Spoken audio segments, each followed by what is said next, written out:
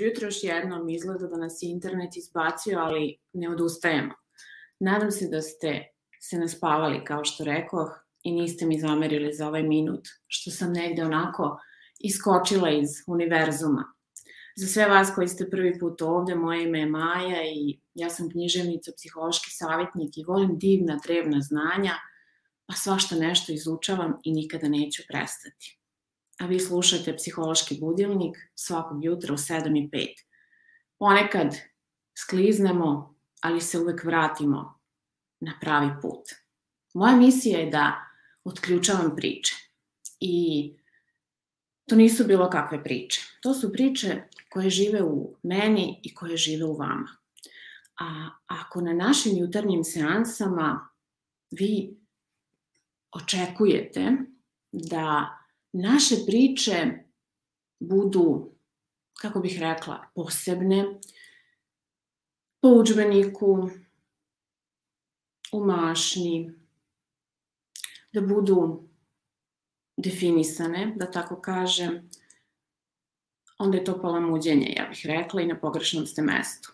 Život za svakoga od nas piše svoje priče. One istinite, duboke, lične definicije. A mi ćemo zajedno da otkrijemo kako one u stvari utiču na sve nas i šta nam donose. I ovog jutra ja bih vas pozvala na jedno posebno putovanje. Pozvala bih vas da malo za početak zamišljamo, da zamišljamo da smo na jednom mestu, a ja ću sad da vas uputim na kom. Možemo da zažmurimo, ali ako vozite, nemojte da žmurite. Povela bih vas u Sombor. Ja sam odrasla u Somboru, kraj Velikog Bačkog kanala i danas ću vas odvesti baš tamo, na to mesto. U ono vreme dok su lokvanji rasli nesputano, a oni divni mirisi obavijali nekadašnja skrivena mesta, kojih naravno više nema. Pozivam i gradske vlasti da nam se pridruže na jutrenjima, možda nešto nauče o vrednostima. Nego, hajde da mi zamislimo kako sedimo na jednoj takvoj obali divnog, drevnog kanala, obraslog drvećem, u kom se ogleda svaka krošnja, svaka grana. I na toj površini vode ogledamo se i mi. Hajde da zajedno dišemo, da uronimo u taj prizor svako za sebe, da pokušamo da prizovemo jedno divno, mirno mesto gde smo samo vi i ja. Ukoliko ste u prilici, možete da protrljate svoje dlanove, da osvežite svoje lepo lice, da udahnete duboko. Ukoliko ste u kolima, molim vas, nemojte da žmurite.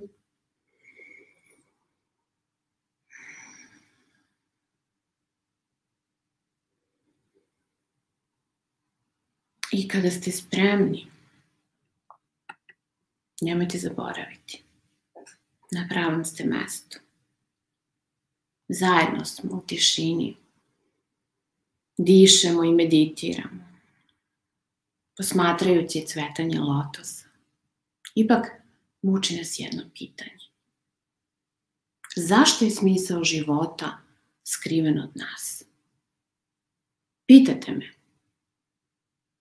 Meditiramo, pokušavajući da razumemo logiku stvari koje se dešavaju oko nas. Da vidimo odvojene delove koji su svi tu negde, onako kao jedna slika pokidana na deliće. I svesni smo njihovih međusobnih odnosa. Ali svi ti naši napori, taj trud da spojimo te deliće, ponekad izgledaju uzaludni. Kada se pojavi neka nova komponenta, onako iskoči nam samo u život, uništi nam sve prethodne neke logičke konstrukcije. I dalje smo na kanalu, u mom Somboru, na tom divnom mestu. Osjećate povetarac, osjećate koliko je energija dobra. Smisao života, rekla bih vam, ja sada, iako onako nevoljno skrećem pogled sa mog kanala i Sveta, može da razume samo onaj kome nije zamagljen. Kada kažem zamagljen, mislim na sve one naše zemaljske izazove, nevolje, želje, strasti. Samo bebe, novorođenčad, su blizu tom stanju, onako najčistije. Suština novorođenčadi podsjeća nekako na lotos koji lebdi negde u nepokolebljivoj tišini te naše bare kraj koje danas sedimo. Površinu njihove duše ne dira vetar težnji, kiša vezanosti, sneg tuge, bes, strast, led gubitka. To se nejednostavno ne može desiti. Njihovu vlagu strahovi ne isušuju. I oni smrdljivi mehurići straha koji izbijaju negde iz te bare ne izvlače na površinu neku besmislenost, niti taj mulj života koji negde sa dna moramo onako baš da se pomučimo da izvučemo. A obale su im prazne, a šuma uz obalu je duga, odmah da vam kažem.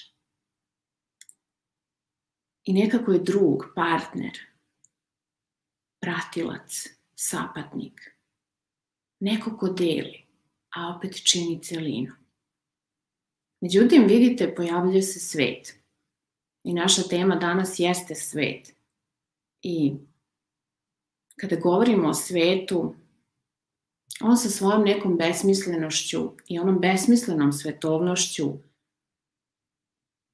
unosi nemire, unosi mnoštvo svega. I odjednom na obali se pojavljuje nesagledivo žbunje učitelja, mentora, koučeva, terapeuta, knjiga, metoda, ljubavnika, prijatelja, neprijatelja, političara, onih što su preglasni i onih što su ućutkani. I onda tako naša površina vode postaje neodvojiva od tog gustog smeća na obali. I svaka ta reč, moral, poljubac, zagrljaj, misao, ideja, dobrota, udarac, svaki naš, možemo reći, naš uticaj uznemirava tu netaknutu dušu deteta, lotosa. Tera ga da odraste i da ide sve dalje od shvatanja smisla života. Ali ne možemo da se otarasimo svega ovoga, uzviknuli biste vi sada, onako žestoko, da uznemirite površinu te naše bare. Mi smo ljudi. Naš život se sastoji od tih radnji. Ja vas razumem. To je prosto nekako tu i pripada nam. I ta strast, i želja, i posao, i ideje.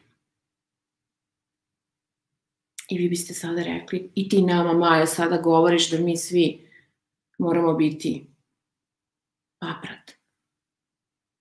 Na neki način ste dobro razumeli. Divni ste što prihvatate tu činjenicu. Jer ako želimo da tražimo smisao života, niko nam ne brani, pa potražite ga. Ali da biste to uradili, nemojte zaboraviti. Morat ćete se odreći mnogo čega. Morat ćete odbiti svaku svoju telesnu želju, privrženost, osjećanje, ideje, napore, odnose.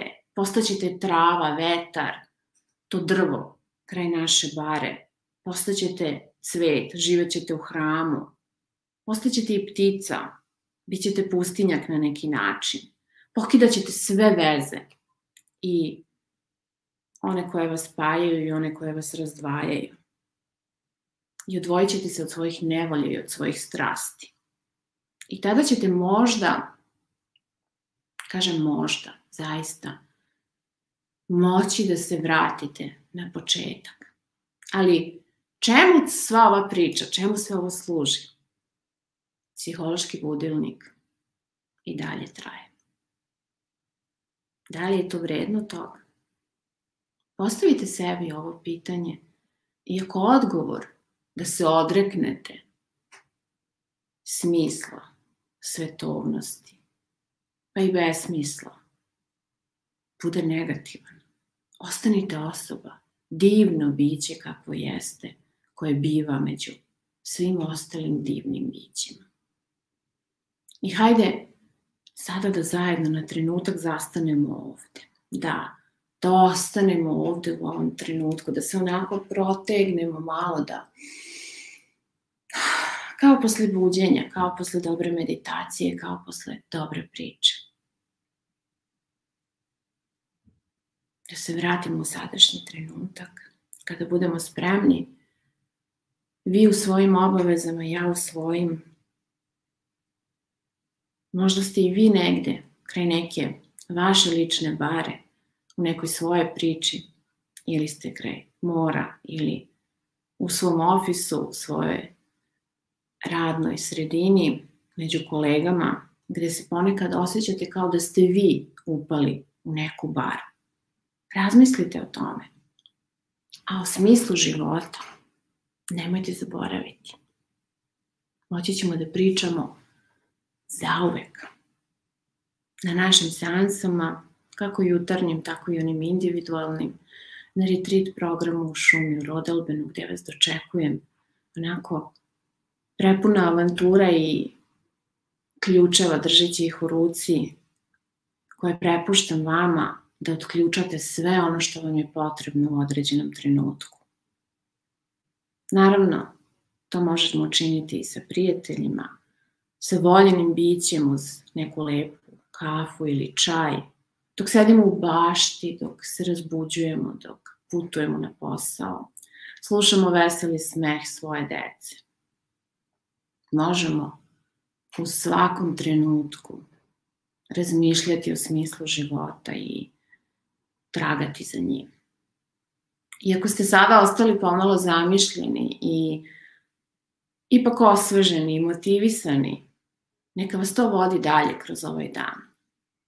Hvala vam što ste sa mnom podelili svoje jutro i malo mudrosti, šoljicu čaja, a verujem da smo se svi negde malo i razbudili. Neko psihološki, neko ne. Do sutra ostajte mi dobro. U međuvremenu, ako vam padne na pamet da me posetite ili da me kontaktirate ili da prosto podelite neku svoju priču koja se ovog jutra probudila u vama i imate želju da je pustite dalje, da je možda poklonite meni da je ispričam u nekom od naših jutrenja, vratite na moju stranicu majevo.eu, tamo vas sve čeka.